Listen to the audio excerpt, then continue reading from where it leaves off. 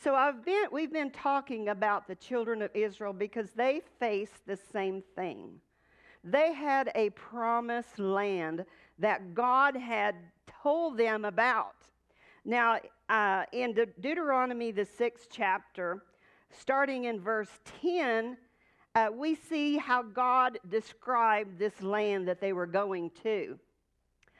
So when the Lord your God brings you into the land which he swore to your fathers, to Abraham, Isaac, and Jacob, to give you, with great and goodly cities which you did not build, and houses full of all good things which you did not fill, and cisterns hewn out which you did not hew, and vineyards and olive trees which you did not plant, and when you eat and are full, then beware lest you forget the Lord who brought you out of the land of Egypt and out of the house of bondage. Let's look at verse 23. He brought us, I want to really emphasize this. This is God's heart. He brought us out from there. Why? So that he could bring us in to give us the land which he swore to give to our fathers. So this was the preliminary thing that God had told the children of Israel. And he delivered them out of Egypt with a mighty, mighty supernatural hand. And they walked. We don't know how long it took to get from Egypt to the border of the Promised Land.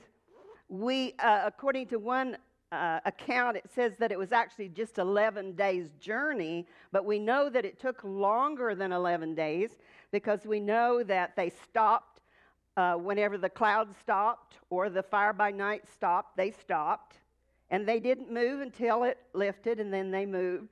So it was kind of a slow process. And then they got to Mount Sinai, and during that time, God appeared to them in the fire and the smoke on the mountain. And Moses went up. We know he went up for 40 days the first time. Then he came back down, and they had defiled themselves. He threw down the 10 Commandments, broke them, so he had to go back and redo it. And so that took 40 more days. And so we know that was a length of time that they were down. So we don't know how long it took for them to get to the Promised Land. But I can imagine, because of the way I feel as I'm watching this new church be built, and know that for 45 years this was something that was in Pastor and I's heart for 45 years. And to watch it begin to develop, and the excitement that begins to build and build and build when we get nearer and nearer and nearer to the Promised Land. And so I can imagine that was what was going on in the hearts of the children of Israel. They were probably excited.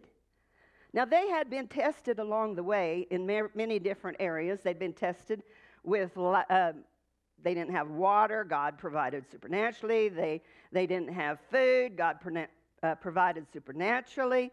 There was just all kinds of challenges that they met. And at every point, it seemed like all they could do was just murmur and complain. And God called that unbelief. So here was a group of people that were approaching the end of the journey, but their hearts had never been changed from unbelief, even though they kept seeing miracles and miracles and miracles. So whenever they finally got to the edge of the Promised Land, I'm sure they were looking over into it saying, finally, our problems are over, and just, ready to move in. And they didn't realize there was one more test. And this was a big one. And this was going to determine whether they went into the Promised Land or whether they didn't. So in Numbers, the 13th chapter, I'm just going to turn there. If you would like to turn in your Bibles to Numbers 13, we will be camping there for just a little while. In this account, it says, the Lord said to Moses, send men to explore and scout out the land. So, according to this account, God said for them to go into the land. But if you'll read it in Deuteronomy, the first chapter, it says the people came to Moses and said, let's send in spies to spy out the land. So we don't know.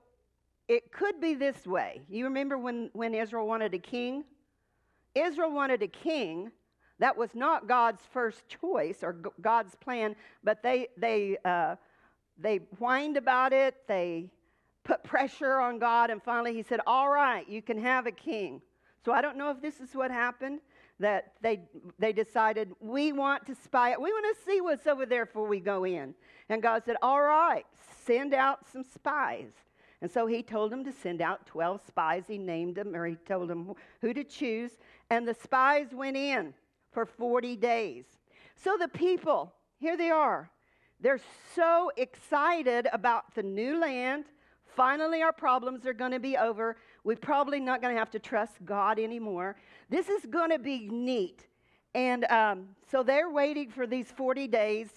And they're saying, hurry up. We want to find out what's on this land. We've got to find out what's in this land. And so finally, here comes the spies back. And they all are excited. They gather around. And so then the spies begin to tell them about the land. So I can just see they are as excited as if the Dallas Cowboys had won the Super Bowl. And so they were standing there, and let's see. Let's start with verse 25. This is Numbers 13, verse 25. And they returned from scouting out the land after 40 days. They came to Moses and Aaron and to all the Israelite congregation in the wilderness of Paran at Kadesh and brought them word and showed them the land's fruit. Now, just a few verses up beyond this, it tells about this wonderful fruit that they found. I mean, it was clusters of grapes that were so big and heavy that they had to carry it on a pole between two people. It wasn't just our little table grapes. It was a mega bunch of grapes. And so they showed him the grapes, and they told Moses, we came from the land to which you sent us. Surely it flows with milk and honey, and this is the fruit. Aha! So they're confirming what God has said this land is going to be like. Yes. And so they're getting more excited. They're confirming this is a land. Now, it's not literal milk, and it's probably not literal honey, but it's talking about a land of abundance. And we read earlier that this is a land that they didn't have to build anything. They can just take over, and they're going to have it sounds like a great life. And then verse 28. What is the first word of verse 28? But. This is the classic good news, bad news report. So here's the spies, and they're saying, yes, it's a great land. And the people are saying, sing a hallelujah. And then they say, but. The people who dwell there are strong, and the cities are fortified and very large. Moreover, there we saw the sons of Anak of great stature and courage. In other words, they said, but people are strong, and we found something God forgot to mention. He did not mention and tell us that there was going to be giants in the land. How could God overlook a giant? Well, what we know is giants are no problem to God. But they had developed such a spirit of unbelief that every little obstacle in their way, they begin to moan and groan and say, Well, this is what they said. Look at verse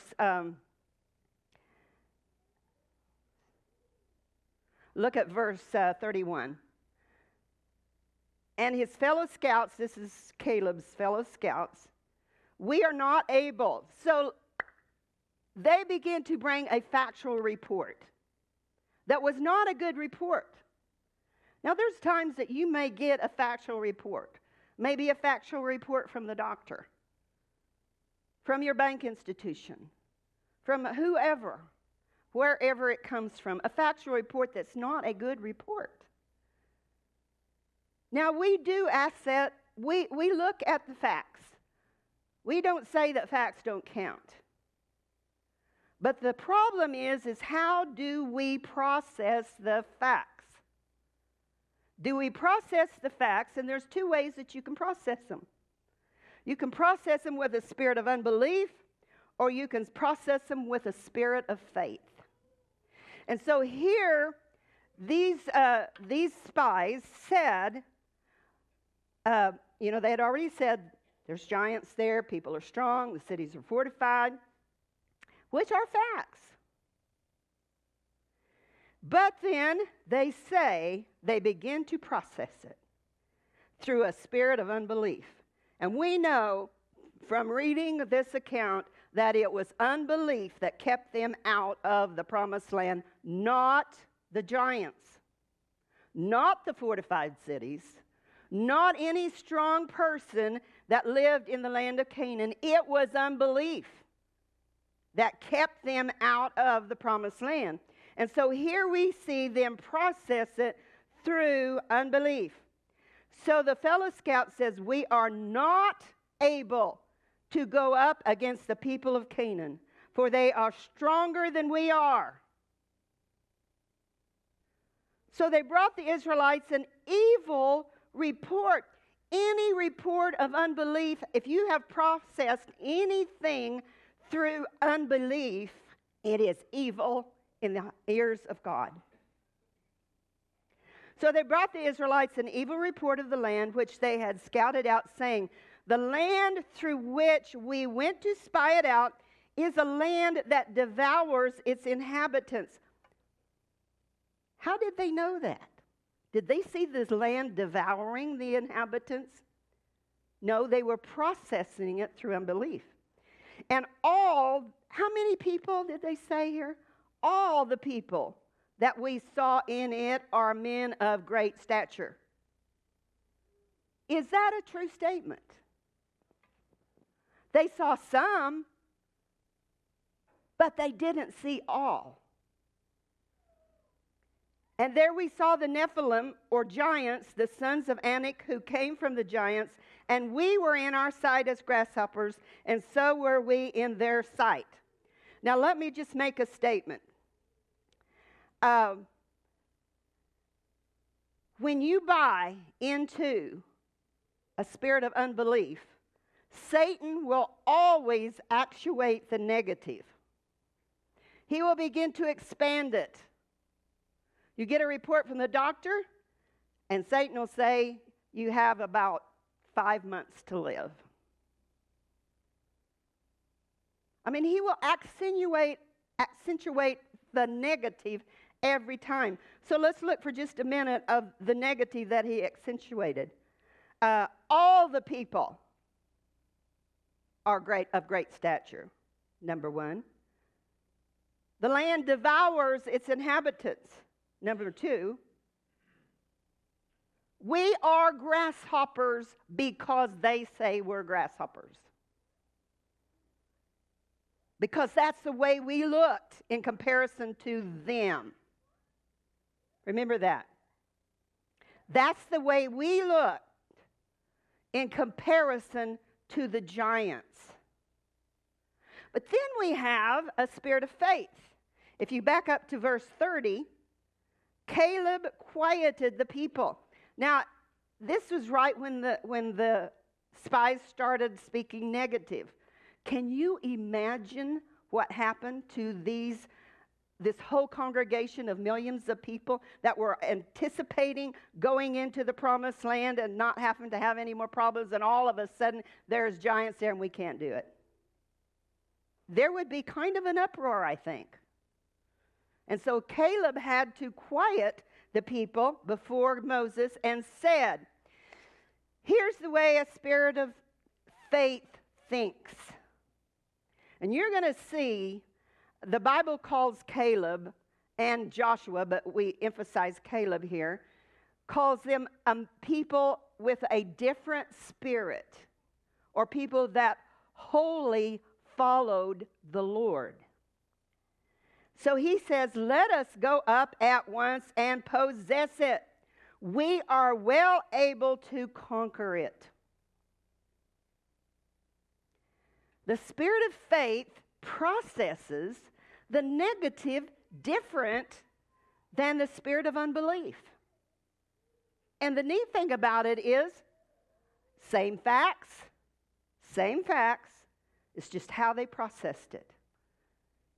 And if you have a heart and a mind in you to obey the Lord, and if you know your God and you trust God, like I talked about last week, we learn to trust God, it develops in us a spirit of faith. Now, a spirit of faith says, well, it may look bad, but a spirit of faith will take the facts, like the giants, and will compare the facts with God, not the giants. So how does God look at these facts? That's the question. And Caleb said, well, we are well able. Then jump down to verse 8 of chapter 14. Let's do 7, verse 7. Chapter 14, verse 7. And they said to all the company of Israelites, this is Joshua and Caleb, the land through which we passed as scouts is an exceedingly good land. If the Lord delights in us, then he will bring us into this land and give it to us, a land flowing with milk and honey. Only do not rebel against the Lord. Now see, the spirit of faith sees something different than the spirit of unbelief. So these two men that have a spirit of faith are going to see something that none of these others saw. Verse 9. Only do not rebel against the Lord, neither fear the people of the land, for they are bread for us. Listen, their defense and the shadow of protection is removed from over them, for the Lord is with us. Fear them not. They saw something. They saw that they might be big. The cities might be fortified. But we see their shadow of protection is removed from over them. We are well able to take this land. And why? Because God delights in us and he is with us. So the children of Israel, they bought into the lie. Isn't it kind of interesting that of the 12 spies, 10 of them were negative and only 2 of them had a spirit of faith? Is the majority always right? I think we're finding out the majority is not always right. There is another way of looking at things. But these people, these children of Israel, they had made a decision about the outcome. Now, I want to look at Joshua, because I want to show you what the truth is.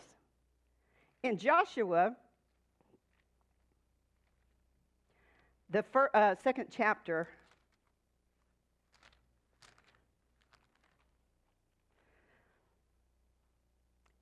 they had wandered for 40 years in the wilderness now. After this account of the 12 spies, they had to go back and wander in the wilderness for 40 years. You talk about Memorial Day. Every person that was over the age of 20 had to die. How many graves, how many people did they bury in the wilderness? Thousands and maybe millions had to die because they had processed the report wrongly. So they died. So when the 40 years was up and they began to move towards the promised land again, and they had two battles with Sihon and Og. They defeated them on the other side of Jordan, and now they're getting ready to go over into Jordan, across Jordan into the promised land itself. Now again, they're facing it. So they send out 2 spies this time. I don't know if they learned their lesson and just decided, well, 2 came back all right, but so we're just going to send 2. So they sent 2 spies, and they went into the city of Jericho, which was the first city they were going to face. And they went into Rahab's house, and I won't go into all that. But I want to just show you what Rahab told them. This is the other side. This is the inhabitants' side. So in Joshua 2, verse 9, she said to the men, I know that the Lord has given you the land, and that your terror is fallen upon us. Is that what the spies saw? And that all the inhabitants of the land faint because of you. Verse 10.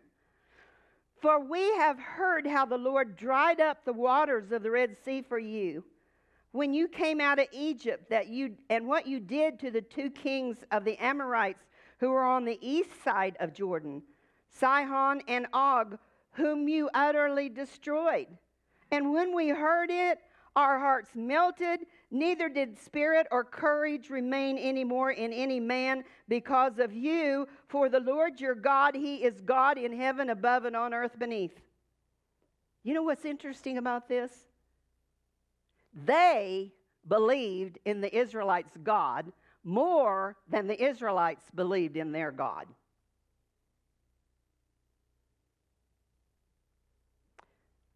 So all of these things that they had decided, this is the way it is, were not true.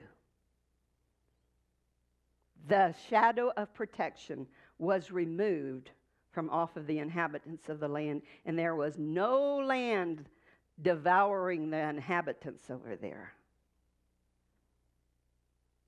They were trembling in fear because of the God of the Israelites.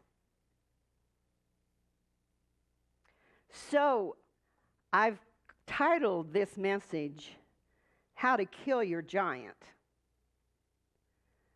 So we need to take a lesson from a great, great giant killer. Because, you see, the children of Israel, they were tested in many different ways as they came through the path to the promised land. But the final test was the test of the giants.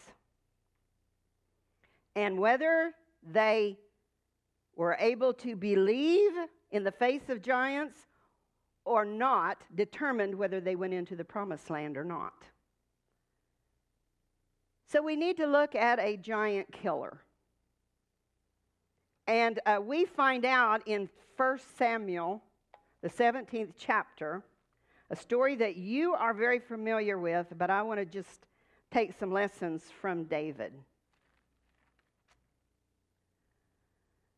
David knew something that the children of Israel didn't know. And that was, giants are killable. They are not unkillable. They can be killed. And so David happened to show up when the Philistines were laying siege to Israel. And you know the story that every day, twice a day, Goliath, this big, we have a description of him in chapter 17, 1 Samuel 17, starting in verse 4, and it talks about how big he was, how tall he was, how heavy his helmet was, how he was dressed from head to toe with impenetrable armor. I mean, he did look pretty formidable, I'm sure. And so, verse 8 of 1 Samuel 17, Goliath stood and shouted to the ranks of Israel, "Why have you come out to draw up for battle? Am I not a Philistine, and you servants of Saul? Choose a man for you and let him come down to me." So he kind of made a deal with them. Why fight this whole army thing, battle between two armies? Why not just two people? Me and somebody from your side, and we'll determine the victory. Well, that kind of evened the odds in a way, if they could just get somebody to come out and fight him. But the Bible tells us that the whole of the army, or the ranks of the Israelites, trembled. And so then David shows up, and then let me look at verse 23. As they talked, behold, Goliath, the champion, the Philistine of Gath, came forth from Israel's ranks and spoke the same words as before, and this time David heard him. Now he heard the same thing that the whole army of Saul heard, but he processed it different. See, the whole army of the Israelites were in unbelief. They had a spirit of unbelief. But here comes someone on the scene that has a spirit of faith about him. So let me just kind of jump over some here for the sake of time. Let's look at verse 26. This is what David said. He said to the men standing by him, "What shall be done for the man who kills this Philistine?" Already we can see the wheels turning on the inside of his head. Now here is a young man. I don't know how old he is. I don't even know. Some people think he might have even been a teenager. We do know some things about him, that he was ruddy of complexion, and I think he had red hair, and he was good looking. Those are some facts that we learn about David. And David said to the men, I read that, to take away the reproach from Israel. For who is this uncircumcised Philistine that he should defy the armies of the living God? The first thing that we notice is David never called him a giant. Never one time did David call this Philistine a giant. And on more than one occasion, he called him the uncircumcised Philistine. The first thing that you need to know, if you're going to kill a giant, you need to know that you have a covenant with the Most High God. And he called this Philistine someone that was uncircumcised, which meant, because in those days that was a sign of covenant with God. God had set it up, the circumcision. He was uncircumcised. He was a Philistine that had no covenant with God. In other words, David said, you don't have a leg to stand on. How dare you?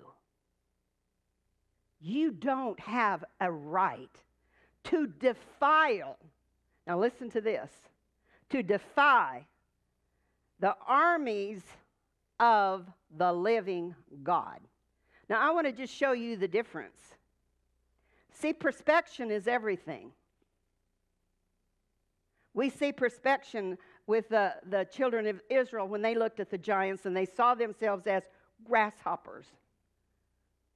And then we saw the inhabitants of the land. They didn't see the children of Israel as grasshoppers. They saw them as servants of the Most High God. So now, in this situation, Goliath stands up and he says, "You are servants of Saul. I defy you." And David gets up and he says,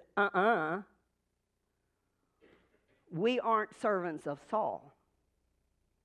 We're the army of the Most High God. Perception.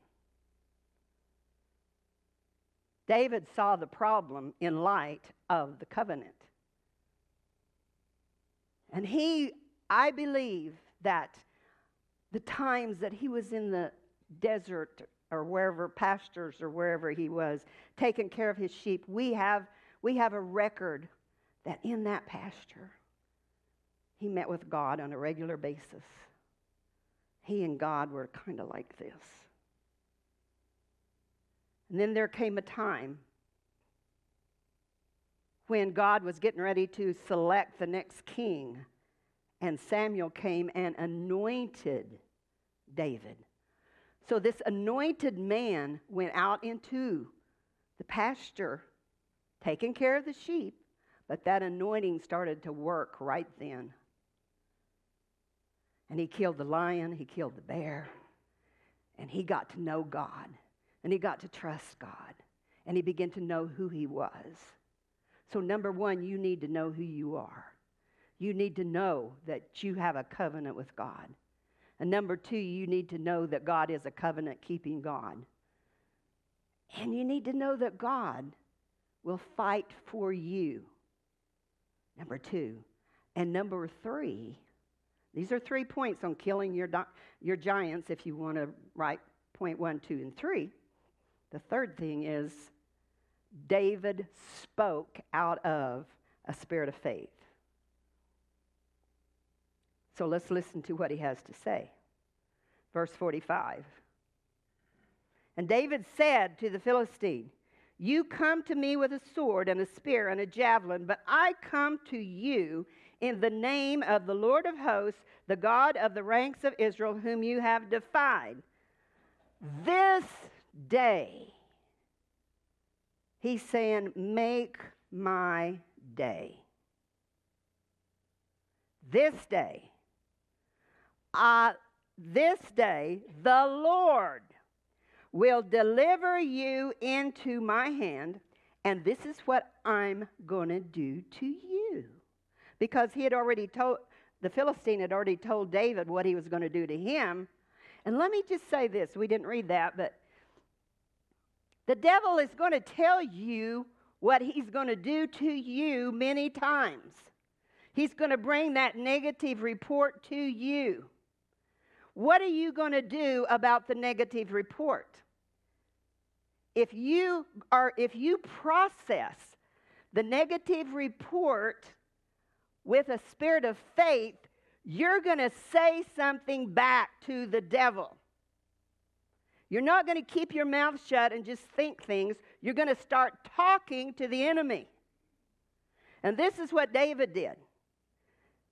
He said, "I will smite you. I will cut off your head. I will give the corpses of the army of the Philistines this day to the birds of the air and the wild beasts of the earth, and all the earth may know that there is a God in Israel." I mean, David got really carried away. He didn't just say, "I'm going to get rid of you," but all the army of the Philistines are going to suffer defeat. Just watch. Verse 47, "And all this assembly shall know that the Lord saves not with sword and spear, for the battle is the Lord's, and he will give you into my hand." I like 48. When the Philistine came forward to meet David, what did David do?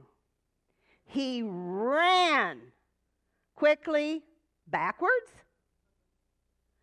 toward the battle to meet the Philistine. A spirit of faith knows the outcome before the battle even takes place. And he just runs to get it done. He was ready to get that done.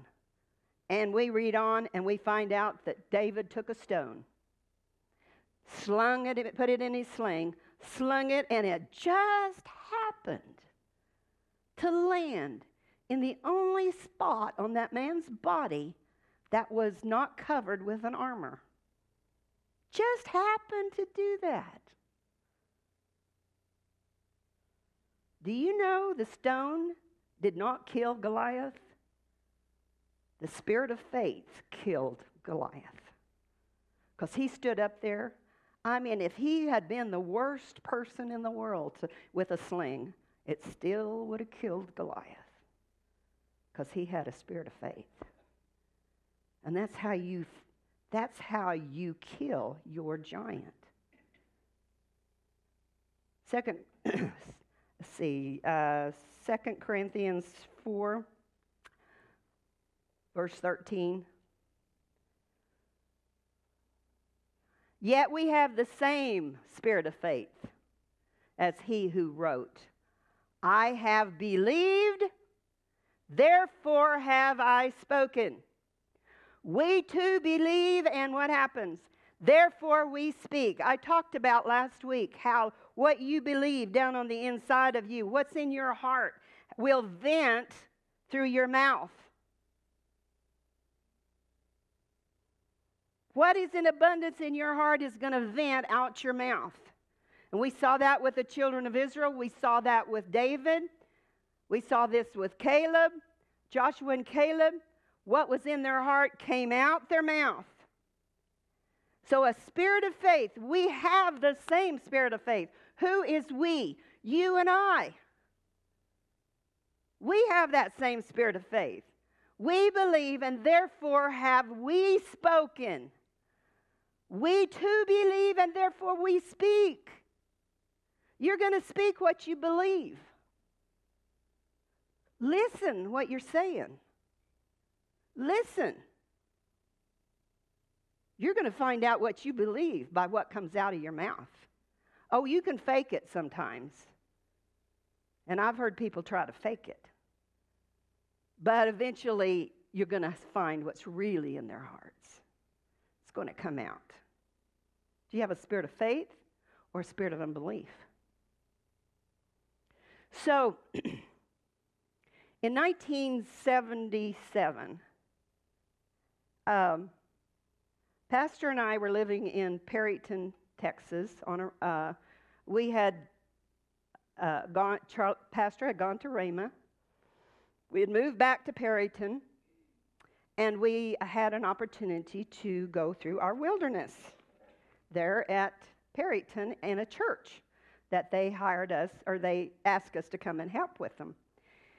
And this was the kind of church that they didn't pay salary to their pastors. They just had this handshake policy.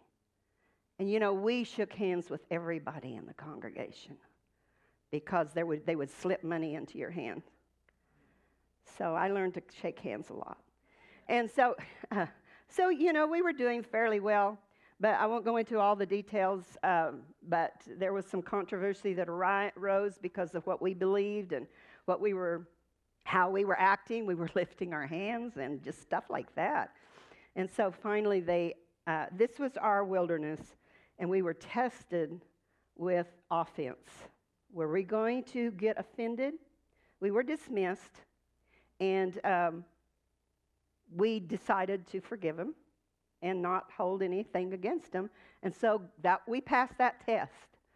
We moved out into 20 miles south of Perryton on this It was a big ranch, but the man that owned it had 2 houses, and one of them was empty, so he let us move into that because we didn't know what we were going to do. We didn't have any direction. Charlie was just thinking, he was supposed to study the Word of God for 6 hours a day. God had mandated him to do that. And I didn't have any means of income except that I started making these real fancy dolls, and I was going to bring one, and I forgot it. But I made these dolls, and I started selling them, and I could sell them for $30 or so. And one lady, every time I'd make her one, she'd give me a $100 bill. So it was just like we were living in a wilderness with no means of any support whatsoever, and God was blessing us.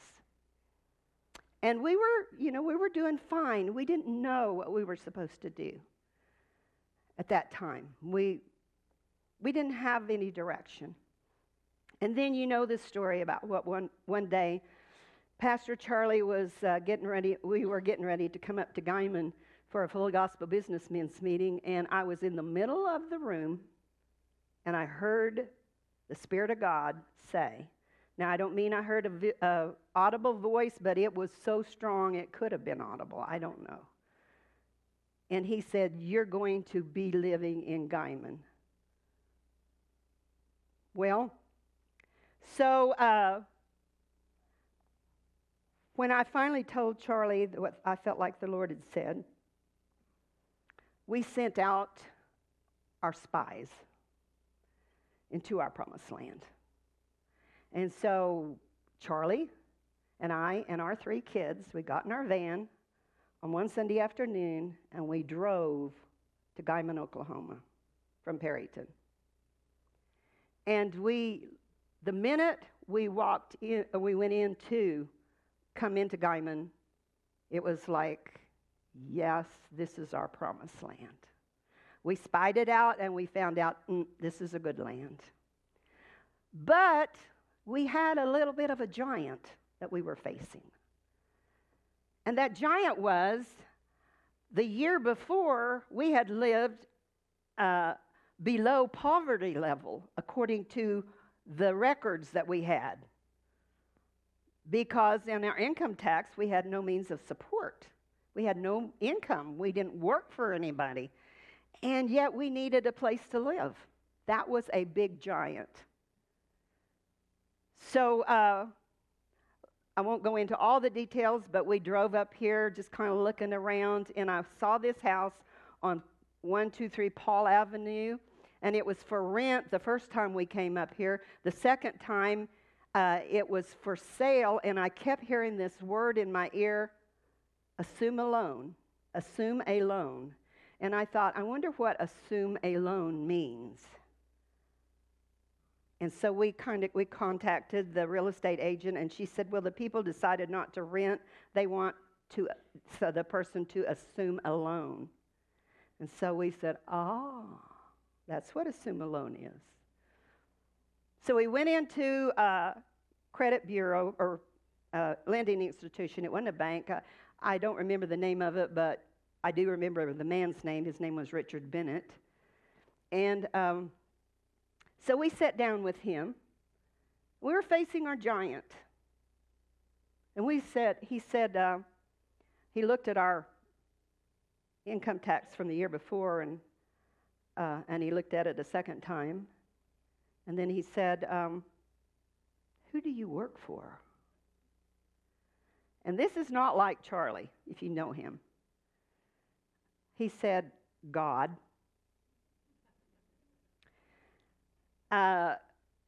We didn't know how that went over with him, but we did have some inside information because one of the ladies that started the Bible study with us after we moved to Guyman worked for him, and she said, you don't know how incredibly miraculous that was. So we didn't know if they were going to approve a loan or not. We went back to Perryton. We loaded up the trailer. And we started packing to move to Guyman. We didn't have the okay from the loaning agency, but we had a word from the Lord. See, when you face a giant, you do need a word from the Lord. If you have a word from the Lord, you don't have to worry about the outcome. So we packed everything up, and then Charlie sent me on to Guyman with Kim and a load of stuff and our cat Coco and her kittens. And we started to Guyman. I didn't know that we had not been approved for the loan. Charlie knew. Now, some people would think that was wife abuse. But I started, and he had told me when I left, he said, now when you get to Guyman, here's the real estate lady's number. Call her. She will come and meet you at the house with the key so you can get in. Fine, no problem. Little did I know that if we were not approved for a loan, the real estate lady would not show up, and we would not have a key, and I would have no place to stay.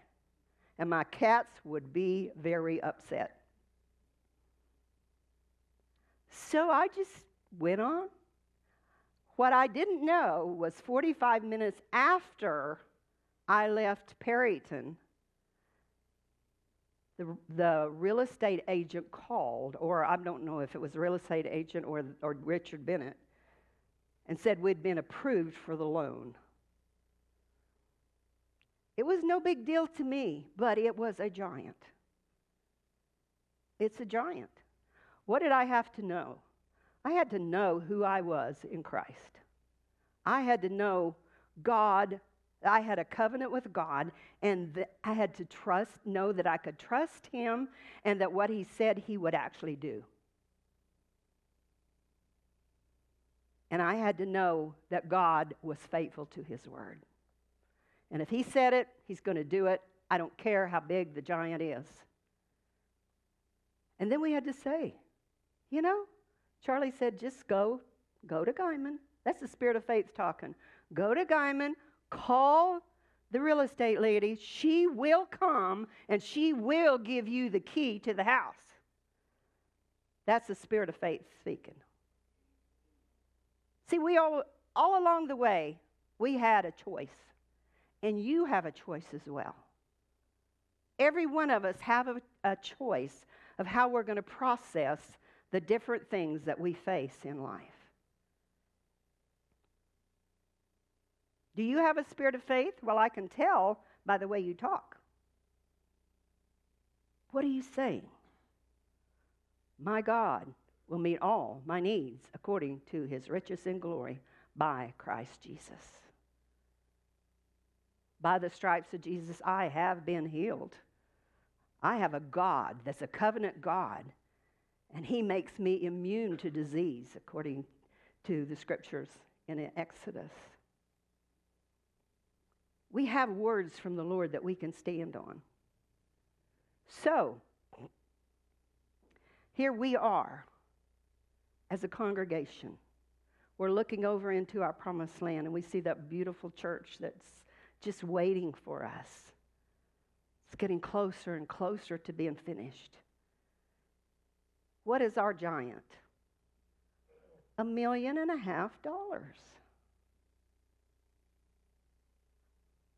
Just $1.5 million. We've already raised $3 million. God has brought us through the $3 million mark, and now that's our giant. So what are we saying as a congregation? What are we saying? God will pay for His church. Do you believe it? I want to read a scripture to you, Psalms 44:3. God gave me this scripture, and I haven't shared this with you, but He gave me this scripture way back years ago, even before we even had the land out north of Walmart. For they got not the land of Canaan in possession by their own sword, neither did their own arms save them, But your right hand and your arm and the light of your countenance did it, because you were favorable toward and did delight in them. And we can say, we as Victory Center, we got the land. We got our promised land, not by our own might. It wasn't our own arm that did it. But God, it was your right hand. It was your arm and the light of your countenance that did it. Why? Because you are favorable towards us and you delight in us. I believe that. Do you believe that? I'm telling you, the giant's going down. The giant's going down. Because we have God's promises. So the question is, unbelief will keep you out of the promised land, but the spirit of faith will take you in. And I'll tell you, it does not matter what the economy is out there. Our belief is in the riches of glory. Our needs are met according to the riches of glory. That's where our economy is. That's why we have already raised $3 million. And now we're at the edge of our promised land. And you know what? The giants mean nothing to God. Nothing to God. He is stronger than any giant. And all it takes is somebody that's obedient with a little tiny stone and a spirit of faith. And they crash to the ground. Stand with me.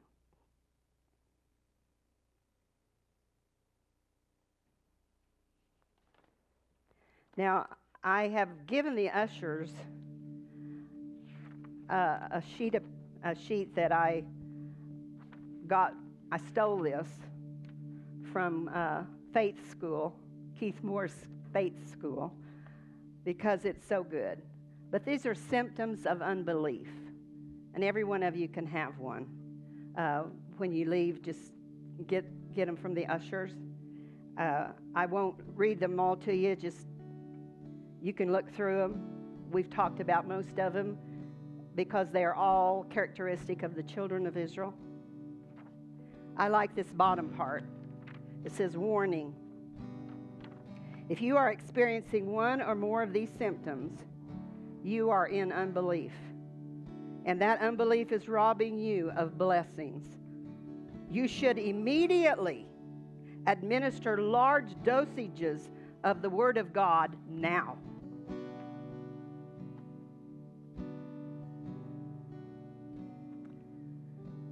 So I don't know what the Lord has talked to you about as I've been ministering this morning about the spirit of faith, but in God's heart, He wants every one of us to have a spirit of faith. If we don't have a spirit of faith, we can change that. We can deal with unbelief. You know, Mark the 9th chapter, the 23rd verse says, all things are possible to him that believes. The Amplified says this, and Jesus said, you say to me, if you can do anything? Why, all things can be and are possible to him who believes. We know that there's a scripture that says all things are possible with God.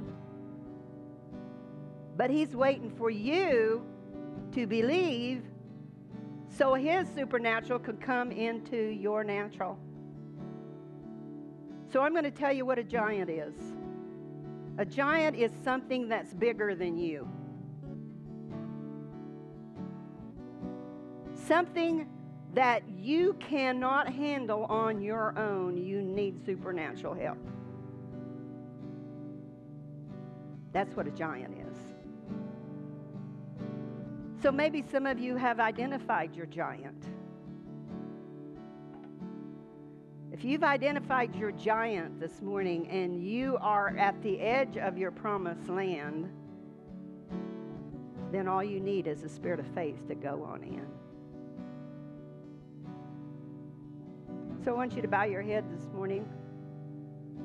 Every one of you that you've identified a giant in your life and you need to have supernatural help to kill that giant or to defeat that giant, lift your hand. Let me see you, all of you. Okay? Okay? All over this place.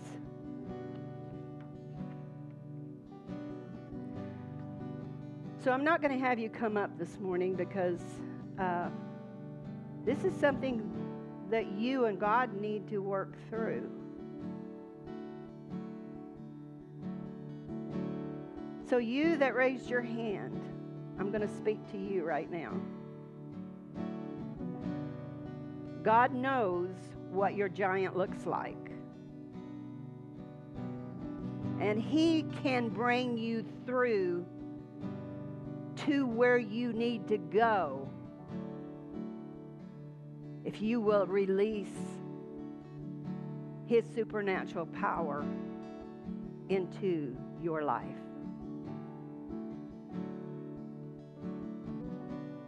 You need supernatural power. That's why we are God's children. And that's why we're the body of Christ. And that's why we have a God that's our God. He's bigger. Have you ever tried to just imagine the bigness of God? This week I was just thinking, there's a scripture that says God is from everlasting to everlasting. And I just started thinking, from everlasting, how far back is everlasting? How did God come into being? How did all of these things, and to everlasting. This is just will mess with your brain because we don't have brain cells enough to imagine what God is really like. That He could just speak and a world can come into existence. Just speak. We have an earth. We have light. We have trees. We have animals. We have speak. His word is so powerful. And when that word comes to you, it has all the power of the universe in it. And when the word came to us, you're going to live in Guyman. It had all the power in that word to bring it to pass. And we have been living in Guyman. I have for 45 years. Pastor lived here for 44 years. That was our giant. But we ran, the neat thing about it is that we were able to, the spirit of faith propels you toward that giant, not away from it. And you just know that you know that you know that you know that you know God's going to come through. He's going to come through for you. So, Father, every one of these that raised their hand, you know who you are here in this audience, you know. Every one of you that raised your hand, God saw that hand. Now I want you to release your faith and release the burden of that situation and put it over on God. And begin to tell God, I trust you. I trust you. You're a great and mighty God. And begin to see yourself killing that giant. See, David saw something before he did it. He said exactly what he was going to do. He said, I'm going to cut off your head. How did he do that? He didn't even have a sword. All he had was a rock. And yet he saw something. He saw the other side, and he saw that he was going to cut off that giant's head. Where did he get the sword? He got it from Goliath himself. Who would have thought? But he did. So all of you that raised your hand, I want you to see what God can do for you. I want you to see your giant dead, not able to raise up against you anymore. Whatever it is, your bills paid, your sickness or disease healed, your relationships restored, your son or daughter into the kingdom of God, serving the Lord, raising their hands, worshiping God. Whatever it is that's your giant that you think is impossible, start seeing what God can do, and He'll make it possible. It has been our honor to offer this message today. If you would like to partner with us as we continue to bring the Word of God, we would ask that you prayerfully consider supporting Victory Center with a financial donation. You may do so today via the online giving portal at victorycenter.org. Thank you.